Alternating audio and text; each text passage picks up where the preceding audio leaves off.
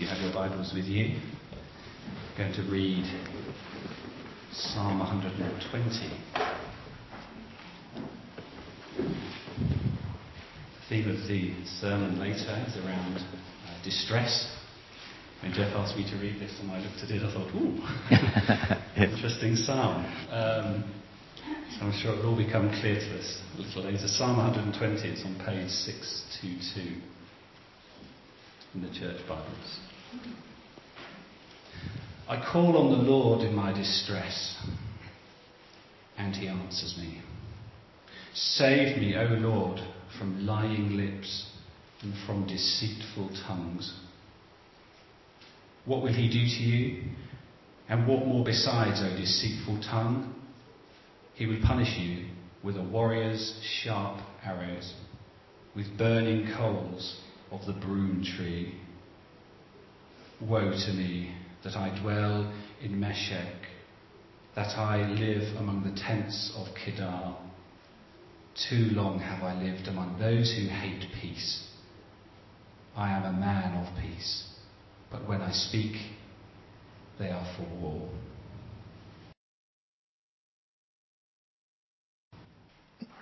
Well, we are starting this series in the Songs of Ascent, as you see from the notices, and that's the direction in which we are going, and hopefully you'll be able to benefit from this short series. If you didn't know, I guess most of you will, but just in case, from Psalm 120 through to 134, we have 15 psalms that are a particular group that are tucked in what is called the Psalter. The Psalter is referred to as the whole book of Psalms, and here you have these 15 psalms. And I want just to give a bit of an introduction to them.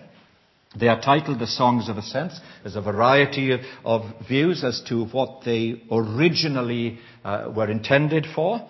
Most people would say that they are for people who are making a pilgrimage to Jerusalem, to what is sometimes called Zion.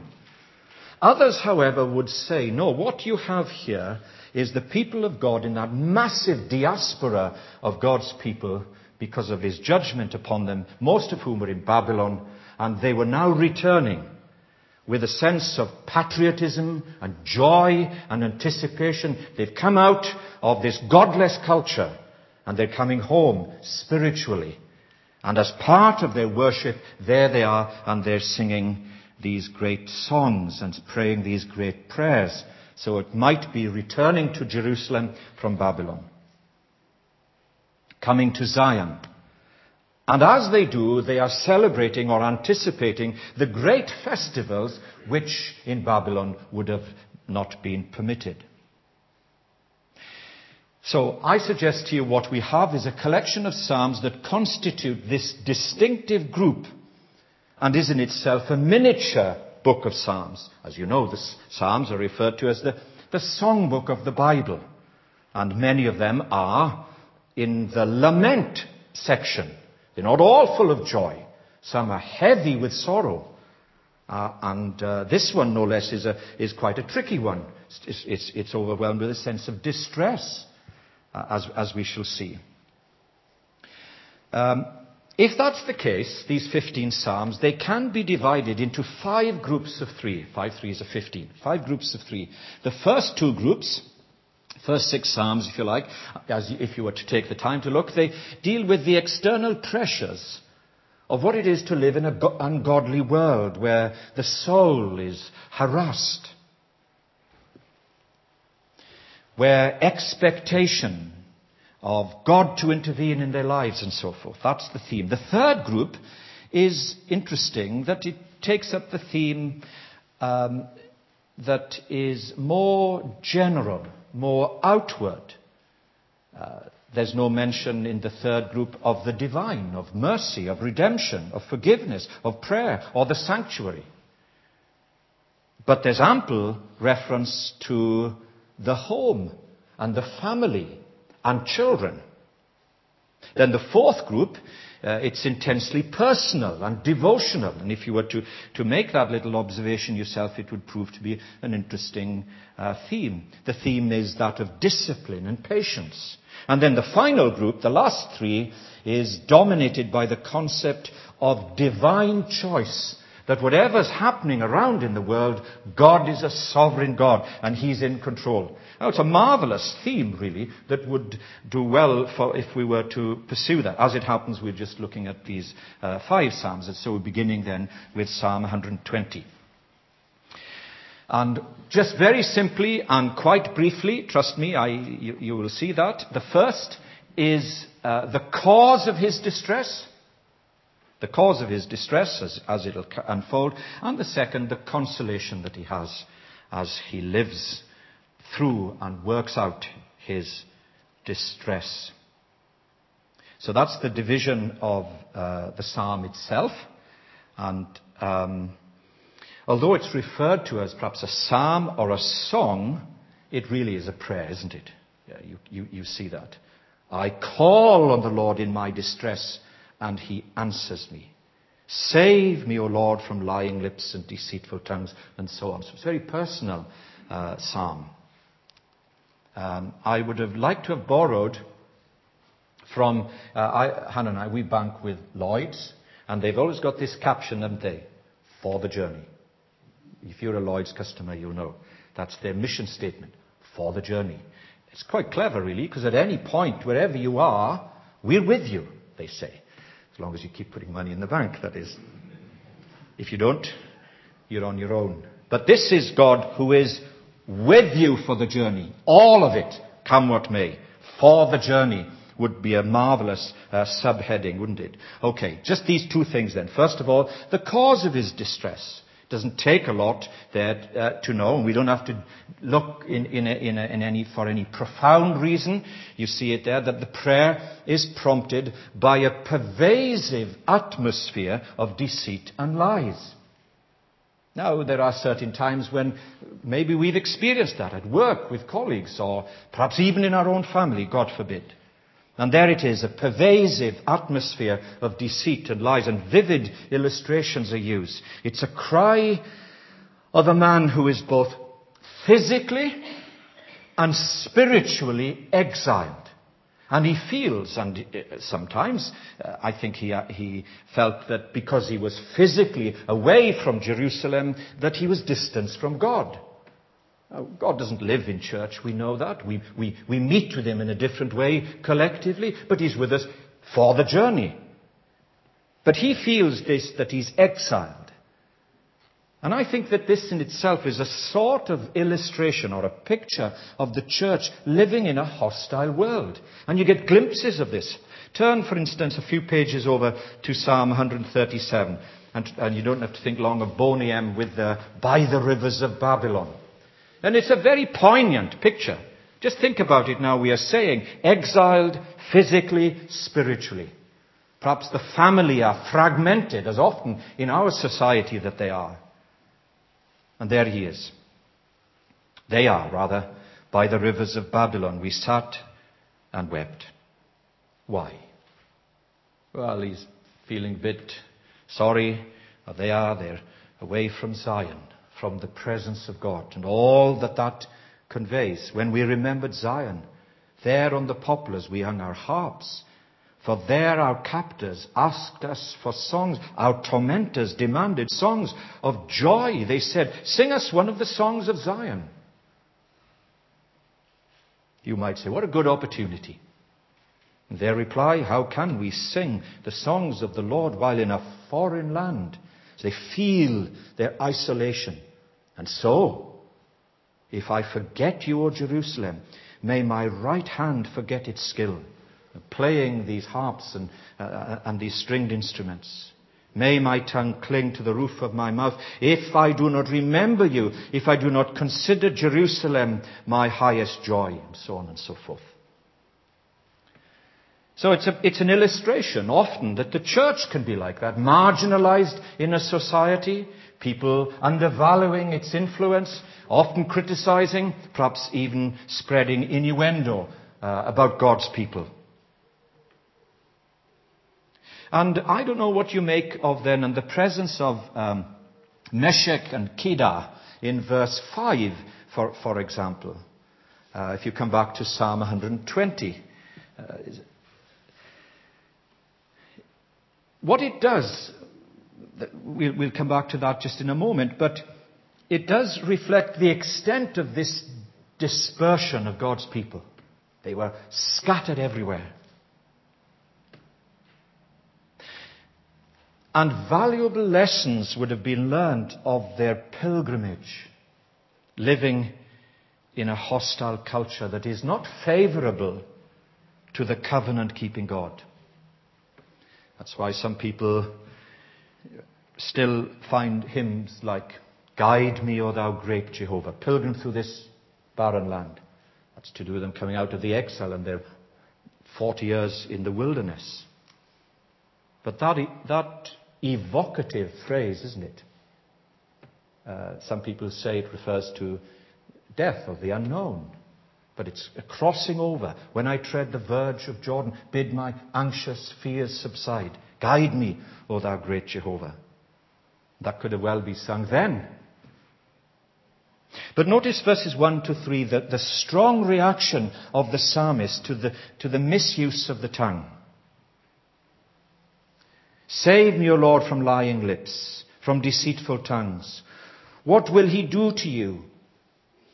And what more besides, O deceitful tongue? He will punish you with a warrior's sharp arrows, with burning coals of the broom tree. We'll come back to that in a moment. Just turn to one cross-reference. Turn to Psalm 64, just to see a parallel psalm here. Psalm 64. Let's see the reference to the tongue and how distressing sometimes it can be. Yes, it can bring great blessing, but it can also be an enormous challenge. Psalm 64, hear me, O God, as I voice my complaint. Protect my life from the threat of the enemy. Hide me from the conspiracy of the wicked, from the noisy crowd of evildoers. They sharpen their tongues like swords and aim their words like deadly arrows. Very vivid language, isn't it? Same idea. They shoot from the ambush at innocent man. They shoot him suddenly without fear.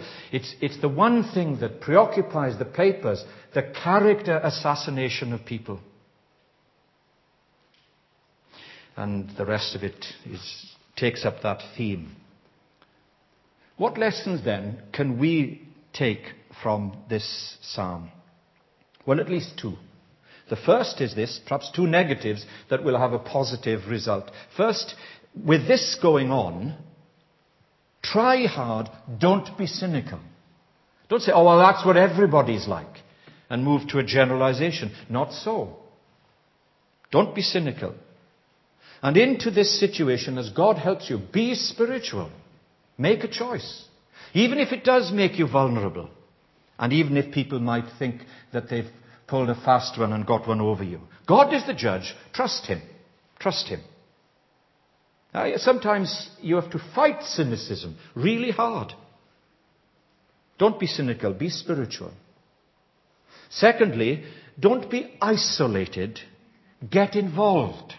In some area of life, get involved. While I was preparing this sermon, I think it was in Wednesday's account of the paper, there was an article called Some Friendly Advice, and it was the heading was the subheading, Good Companions Will Live Longer. And let me quote to you from the paper.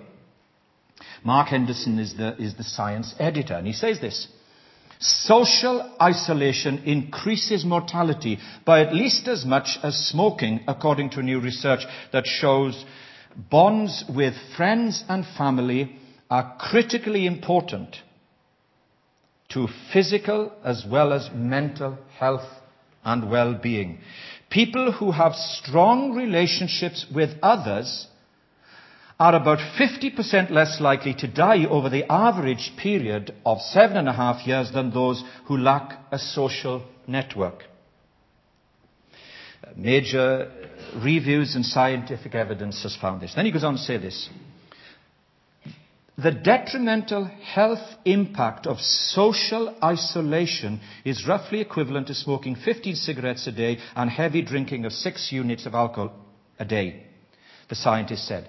It is more harmful than failing to take exercise, and roughly twice as bad as your health as being obese. And finally, medical professions should routinely, Dr. Copping, should routinely evaluate their patients' social networks. Not just ask them, are you taking the tablets? What friends have you got? How are you getting on with your neighbours? What do you like to live with? That's the questions you should ask them. Why? Because I'm concerned about your health. That's why. Having friends, having social network is good for you. They recommend more connection with other people. And then the final quote goes like this. The support of other people may reduce the harmful effects of stress, and the influence of others may also encourage behavior that contributes to good health and well-being. And of course, church life kicks into that, even though sometimes it can be demanding and challenging. So, don't be cynical, be spiritual. Don't be isolated, get involved.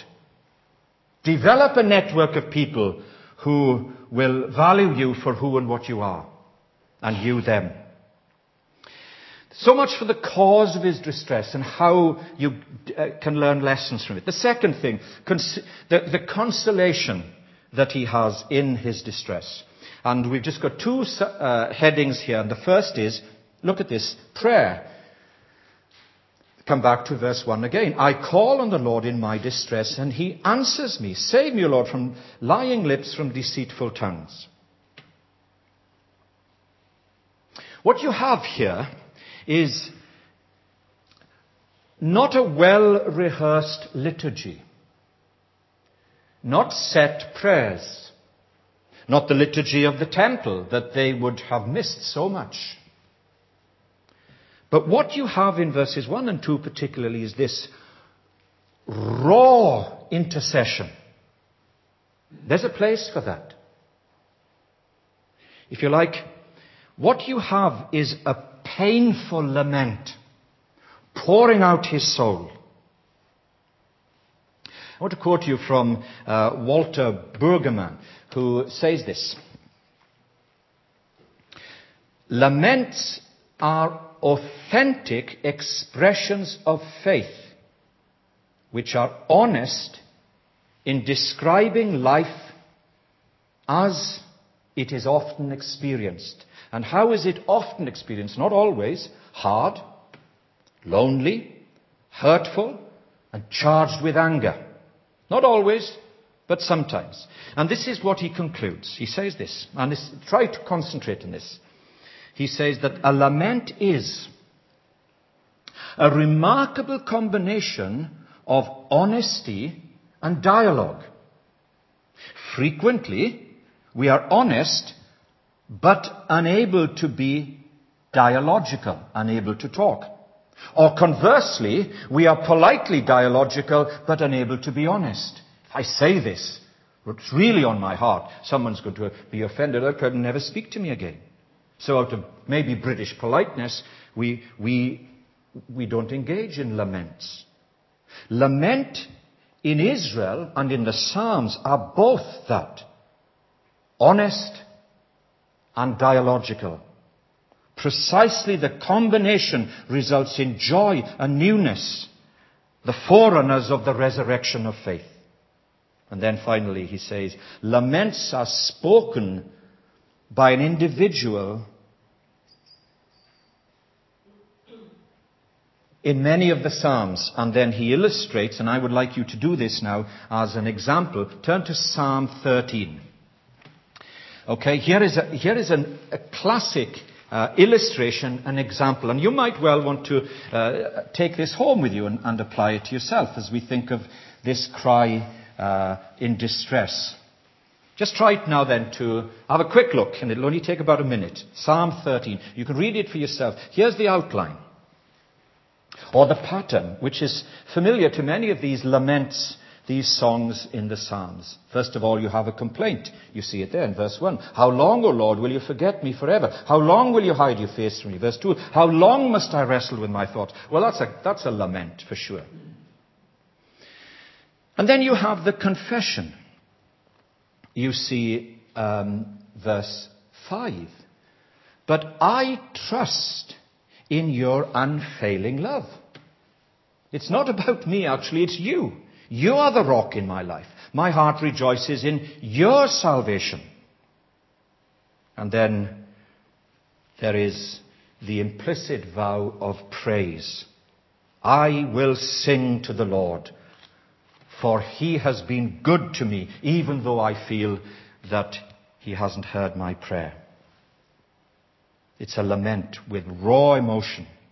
And verse 3, if you come back to Psalm 120 now, as we try to conclude its application, just to see here, Psalm 120 and verse 3. It's the possible involvement, if you like. Some commentators say this, and I only had one book because I lent my 3 books to Nigel King. He didn't give them back to me, so I had to prepare the sermon without any books, which is perhaps why I'm a little bit... Anyway, Martin, you've got the next lot, haven't you? So you won't be giving side digressions like me. So verse 3, possible involvement in legal proceedings where falsehood is spoken. Maybe you've been involved in that with family or in given situations. Verse 3 has that idea. Legal proceedings where falsehood is spoken under oath by an opponent. What do? And so there is this calling upon the Lord in verse 4. He will punish you with a warrior's sharp arrows, with burning coals and the broom tree. Well, what does that mean? Well, the warrior here is an illustration of the Lord. Comes as the man of power and having the last say. But the broom tree is a reference simply to hard wood, which gives fierce heat. And people who live in particular parts of Australia where there are these bushfires and these eucalyptus trees, they say they quite literally implode because of the oil that they have. And the heat is intense, it melts, and it consumes everything in its path. And you've heard of utter devastation. Can you see God like that? With fierce heat. That's this idea of a lament and a prayer. And finally, in these concluding verses 5 and 7, there's the contrast of peace. Peace in the Old Testament particularly is this wonderful umbrella word, the shalom, the well-being of God. And so, Meshech and Kiddah are metaphors for uncongenial neighbours. Yes, I like social involvement, but only with nice people. But here, with neighbours who are difficult to live with. Possibly the idea of nomadic people. A bit like there's a discussion on Central News about some Irish and Roman gypsies who've occupied land. And you say, wouldn't you like them as neighbours? No, thank you. Here's Arabian nomads who have no time for God's people. And yet within that, there's a challenge, isn't it? The shalom of God. What is the characteristic of God's people? Peace. We're not, as Jesus said in the Sermon on the Mount, to be peace lovers. We are peacemakers. We all love peace. Make peace. Peacemakers. They are the blessed. And you see what it is. Peace in contrast to these Arabic nomads. And in the context of falsehood and lies and self-interest. It's a very wonderful prayer in a way. And there's no pattern to it in the same way as it was with Psalm 13. Some people, by the way, call the lucky psalm or the unlucky psalm, depending on which way you look at it. Psalm 13. But here is the psalm of a believer in distress. And the cause of his distress is the prevailing circumstances in which he finds himself. And what is his sweet consolation? It's this, that he prays and he brings peace. Brings peace into situations that are far from ideal.